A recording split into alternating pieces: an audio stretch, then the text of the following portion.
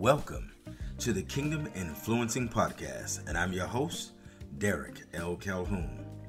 KIP, for short, brings you an exclusive look at the nature of humanity as we interface with culture and society in and out of our relationship with God. It explores the unique and contrasting position of having a biblical worldview versus a secular or societal worldview. I will explore these topics using the powerful and dynamic tools of the didactic narrative, teaching a relevant truth through storytelling, biblical exposition, teaching Bible principles, and of course, real talk. My background scans a diversity of over 35 years of work in education, government, law, ministry, business development, and consulting, respectively. Each guest speaker will bring a variety of wisdom and insight to life topics and situations that we encounter on a daily basis. So all I need you to do now as listeners is to sit back and enjoy the podcast. Spread the word about KIP, the Kingdom Influencing Podcast. And I will be your host, Derek L. Calhoun. That's hashtag KIP, hashtag KIP. Help me to make KIP your favorite Friday podcast. Now, let's get started. Welcome back to another episode of the Kingdom Influencing Podcast. Listen, I want to thank all of the Kingdom Influencers out there who are listening from all over the world, over 18 different countries and the United States. Thank you for being part of the Kingdom Influencing Nations. And I thank you for sharing this podcast with your family, your friends, and everyone who's in your sphere of influence. I thank you in advance. Listen, let's get right to it. As I was driving a few weeks ago, I was just talking with the Lord, and the Lord impressed upon my heart to do a series called Get Your Head On Straight. Get your head on straight. And I really believe the motive behind that is because so many people are influenced by other people who don't necessarily have their best interests in mind. And they need to begin to think for themselves, to learn for themselves, and to become for themselves. There's a thing that I learned from my spiritual father, Bishop McLaughlin. He said this. He called it the law of first truth. And literally, he said the law of first truth is simply this, that the first thing people hear, the first thing that people are exposed to, the first thing that comes into the psyche of a man usually remains in that individual. And then when he's exposed to, let's say, the truth, and not some derivative of the truth or hybrid of the truth, he has a very difficult time accepting it because these are the things that he heard first. And it's hard to change or reprogram your mind to now say that what you learned is false and this is new information that informs your old information and gives you a new paradigm to live by. I'll give you a story that we used to use many years ago. There was a woman who was cooking a roast, and when she cooked the roast, she would cut the front end of the roast off and the back end of the roast off. And so her granddaughter was watching her do that, and her granddaughter asked her, "Why did you cut the front end of the roast off and the back end of the roast?" Because those were two good pieces of meat. And she said to the granddaughter, "Because my mother did it." And so she said, "Why don't you ask your great-grandmother why she did it?" So she went to the great-grandmother and she asked the same question, and the great-grandmother, of course, said the same thing. It was because my mother did it. And her mother was old, she was feeble, but she was still in her right mind, sitting in a rocking chair. And so she asked her great-great-grandmother, she says, "Great-great-grandma, why did you cut off the front and the back part of the roast?" And great-great-grandmother said, "Because the pan was so small that we could afford. At that time in history, at that time in our lives, I would cut the front end off and the back end off so that I could fit the roast in the pan that we had for our family to eat." Well, 4 generations later, they were able to buy big enough pans so they didn't have to cut off the roast. But the tradition, the law first truth, was still being perpetrated by the granddaughter's granddaughter because of what she heard and what she saw. So in life, people do the same thing. Now, this is really, really precarious because of the life that we live today. Let's look at the life we live today. We live in the information age, and from the 1970s until now, they call it the information age, although they were beginning the process of the information age at the end of the industrial age in the late 1950s, early 50s. It's just the 50s period. They were developing the language for computers, Fortran and COBOL. Matter of fact, when I was a freshman at Howard University, I was supposed to be, you notice what I said, I was supposed to be studying Fortran and COBOL, but I had this implicit bias. In 1978, when the first computer came out to our classrooms and we collected box tops to get this computer, it was a Macintosh, the forerunner to Apple. The only people that went into the room to operate that computer were the people that we considered nerds. And so we developed an affinity bias. Affinity bias is, putting people in select groups based on things that are common to your group. And so we were in the cool group. And so because we were in the cool group, we didn't want to have any association with computers because we felt the nerds were doing it. Of course, the nerds are Steve Jobs and all of those guys, and Bill Gates. They're all multi-billionaires, and the late Steve Jobs. But that's neither here nor there, but you get the drift. The point of the matter is the information age changed everything. Our banking systems changed. Our insurance systems change, our investment systems, communication systems. We're able to do everything online using something we call the internet. Digital platforms were developed. And before that, one of the first digital platforms was AOL. That was before Gmail, before Yahoo, and before whatever other kind of mail that you can think of. It was AOL. You got mail. Well, this system revolutionized the way that we communicated with people around the world. Whereas we used to have to put a stamp on something, go to the post office, and mail it. And if it was going to China, it might take a week, week and a half before the recipient received it in China or in some other part of the world. Whereas now you can type information, type your letter, type it, send it in a electronic digital form. It goes around the world in less than 5 minutes. I don't care what part of the world it is. I don't care how remote it is. If they have computer access, they have the information that you wrote in that letter. So times have tremendously changed. Today, people are using Facebook and Instagram and LinkedIn and Twitter and TikTok and Periscope and all of these different digital platforms to inform their lifestyle. And on these particular platforms, people are getting information, some real, some fake, some real news, some false news. They're getting information that some of it is laced with explicit bias. That's a bias that people create in their minds that they actually do intentionally.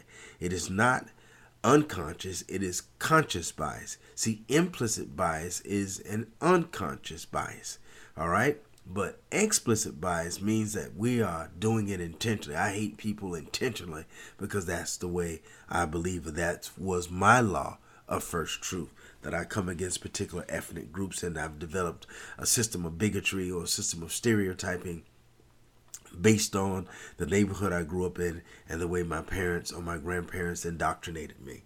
So you have all of these biases, and we have to be very, very careful about bias because it informs our thinking. It informs the way we deal with people. A matter of fact, in social psychology, we need to understand this, that the study of social psychology reveals that every day when we interact with people, whether we interact as a group or we interact as an individual, the point of the matter is that interface exchanges information, and that influence is either negative or positive. And so every day, either through nonverbal communication or verbal communication, we are influencing people, and we need to make sure that we're influencing them the right way. We also need to make sure that we're being influenced the right way. We need to be able to sift through the information that's coming through our minds and coming from other individuals and determine the basis or the foundation for that information, whether it be good, whether it be bad, or whether it has some inconsequential basis to it. So then, watch this. I talked about how the internet can be good, and even in this pandemic, we went to school, we went to college, we went to church using the internet. We were shopping on the internet like never before. We're making Jeff Bezos one of the richest men in the world.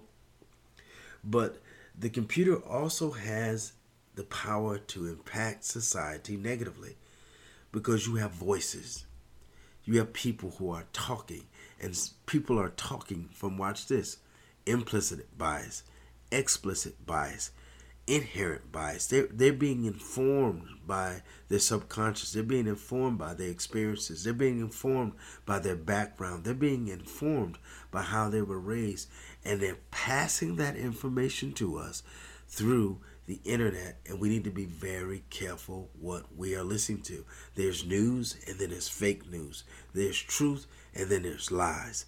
There's information that is uplifting and upbuilding, and then there's information that is deceitful on purpose. All right? So remember this. Life can be destroyed with one click of the button. One click of the button. One click can destroy our lives. And we learned that first through 1983 War Games with Matthew Broderick. He developed a video game that wind up tapping into the Pentagon and of course was able to cause a world war. That was so much a reality for the people of the government at that time that Reagan enacted the first U.S. federal internet policy because of the outcome of that movie. And then we went on in 1995, Sandra Bullock and the net. She lost our identity. It was stolen through the internet. Will Smith in 1998, Enemy of the State, being controlled and manipulated by artificial intelligence. And the same thing with Eagle Eye with Shia LaBeouf, 2008, where his life was turned upside down because of computer information. And our lives are being turned upside down every day because of things we're hearing and listening to. And we have to determine where they're getting this information from. Now, I want to talk particularly about the church, but I want to give you some information that you need to realize in order to make proper decisions and in order to understand how critical this topic is. According to Forbes magazine, the human brain unconsciously, listen to me, unconsciously processes 11 million pieces of information per second, compared to just 40 pieces of information on the conscious mind. So there's a literal window of information background plugged behind our conscious mind that's helping us to make decisions about our everyday life. And we call this information sometimes implicit bias. What is implicit bias? It is prejudice that is turned into action that is unconscious. We formulate prejudice, we formulate opinions, we formulate judgments about people using implicit bias. Watch this. Implicit bias constantly affects our actions. Informed by our experiences, backgrounds, and values, these biases are crucial in helping our minds quickly and efficiently navigate the world around us. But often, these biases can be informed by harmful and inaccurate stereotypes. We all have stereotypes. Some of you think all Jews are rich. Or some of you think all Jews are stingy. Some of you think all blacks come from the ghetto. Some of you think all whites are privileged. Some of you think that all Indians drink alcohol.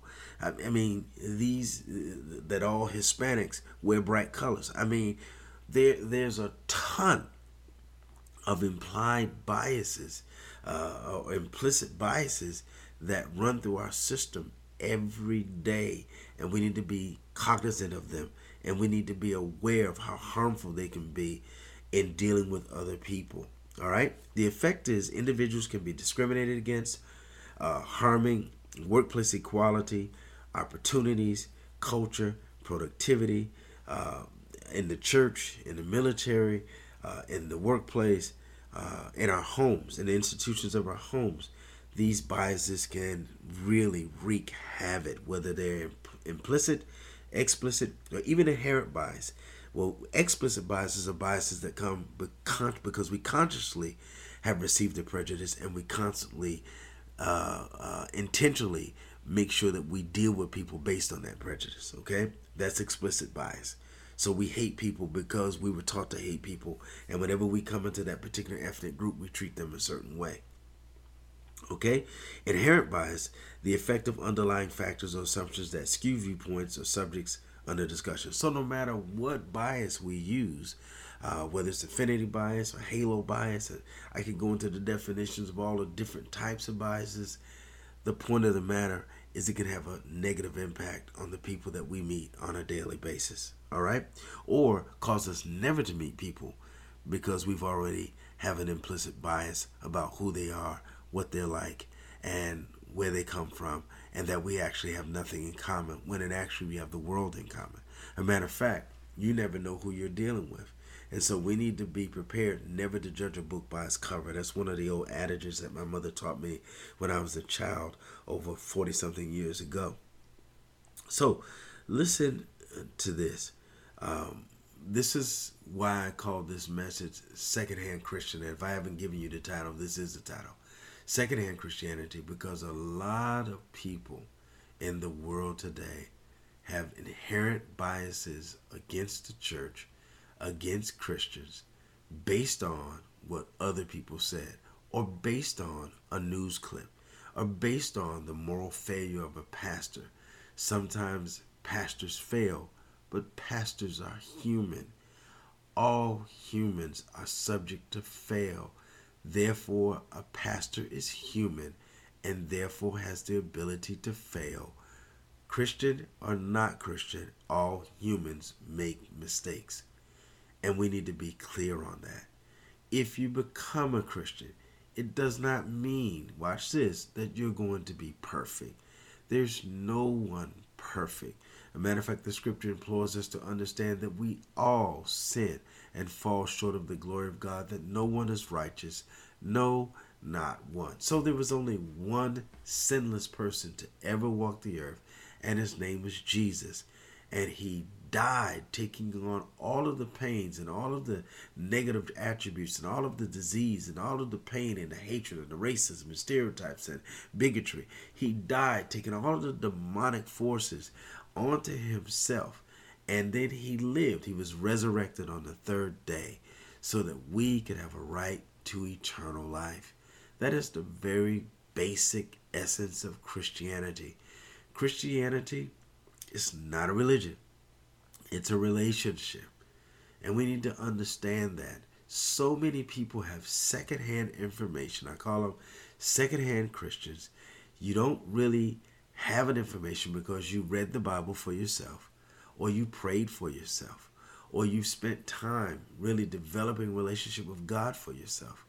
But behind people who may be bitter, who may be discontented, who may have an implicit bias against the church, or an inherent bias against the church, or an explicit bias against the church, you don't know until you really get to know why they're saying what they're saying.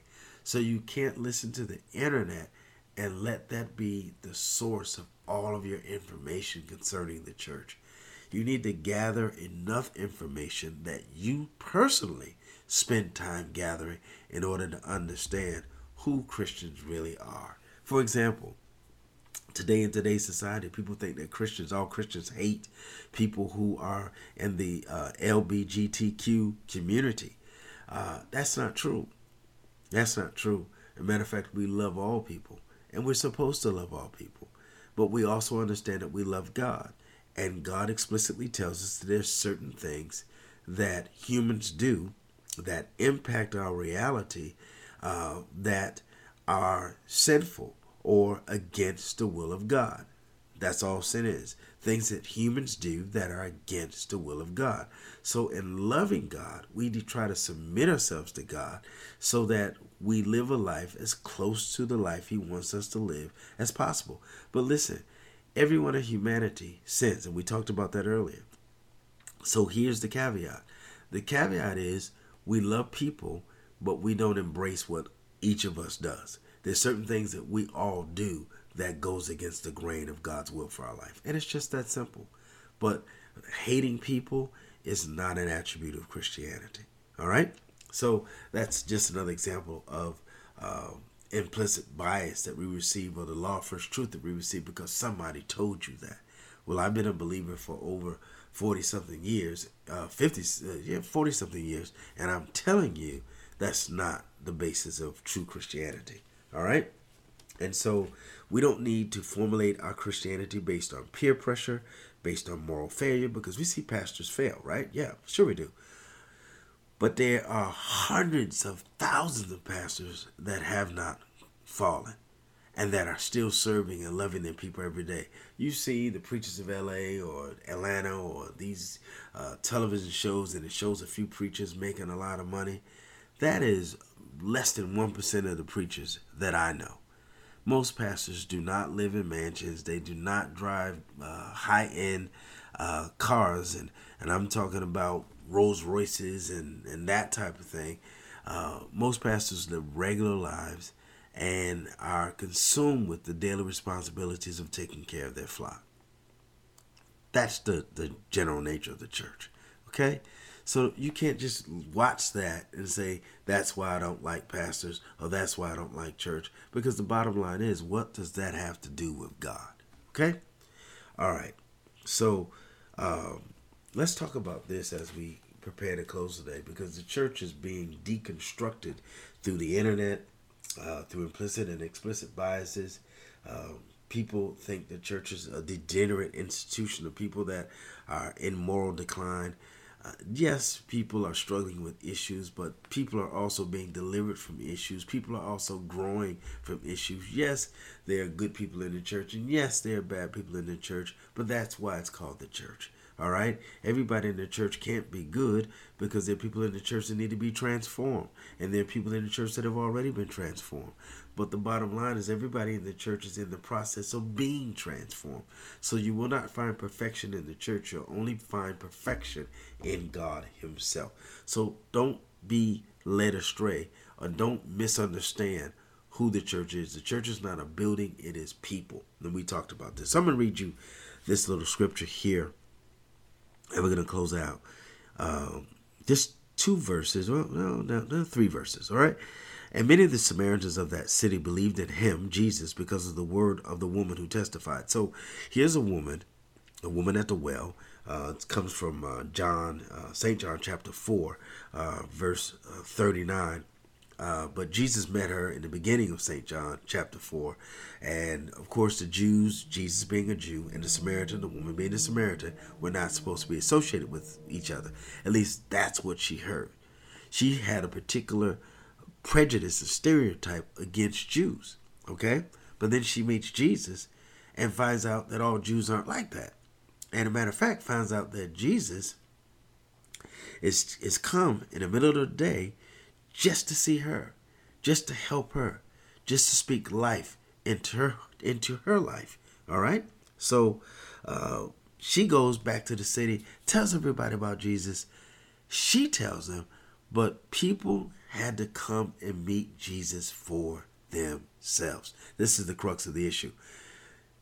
I don't want you to be a secondhand Christian just based on what somebody said, but I want you to meet Jesus for yourself. So, and many of the Samaritans of that city believed in him because of the word of the woman who testified. He told me all that I ever did.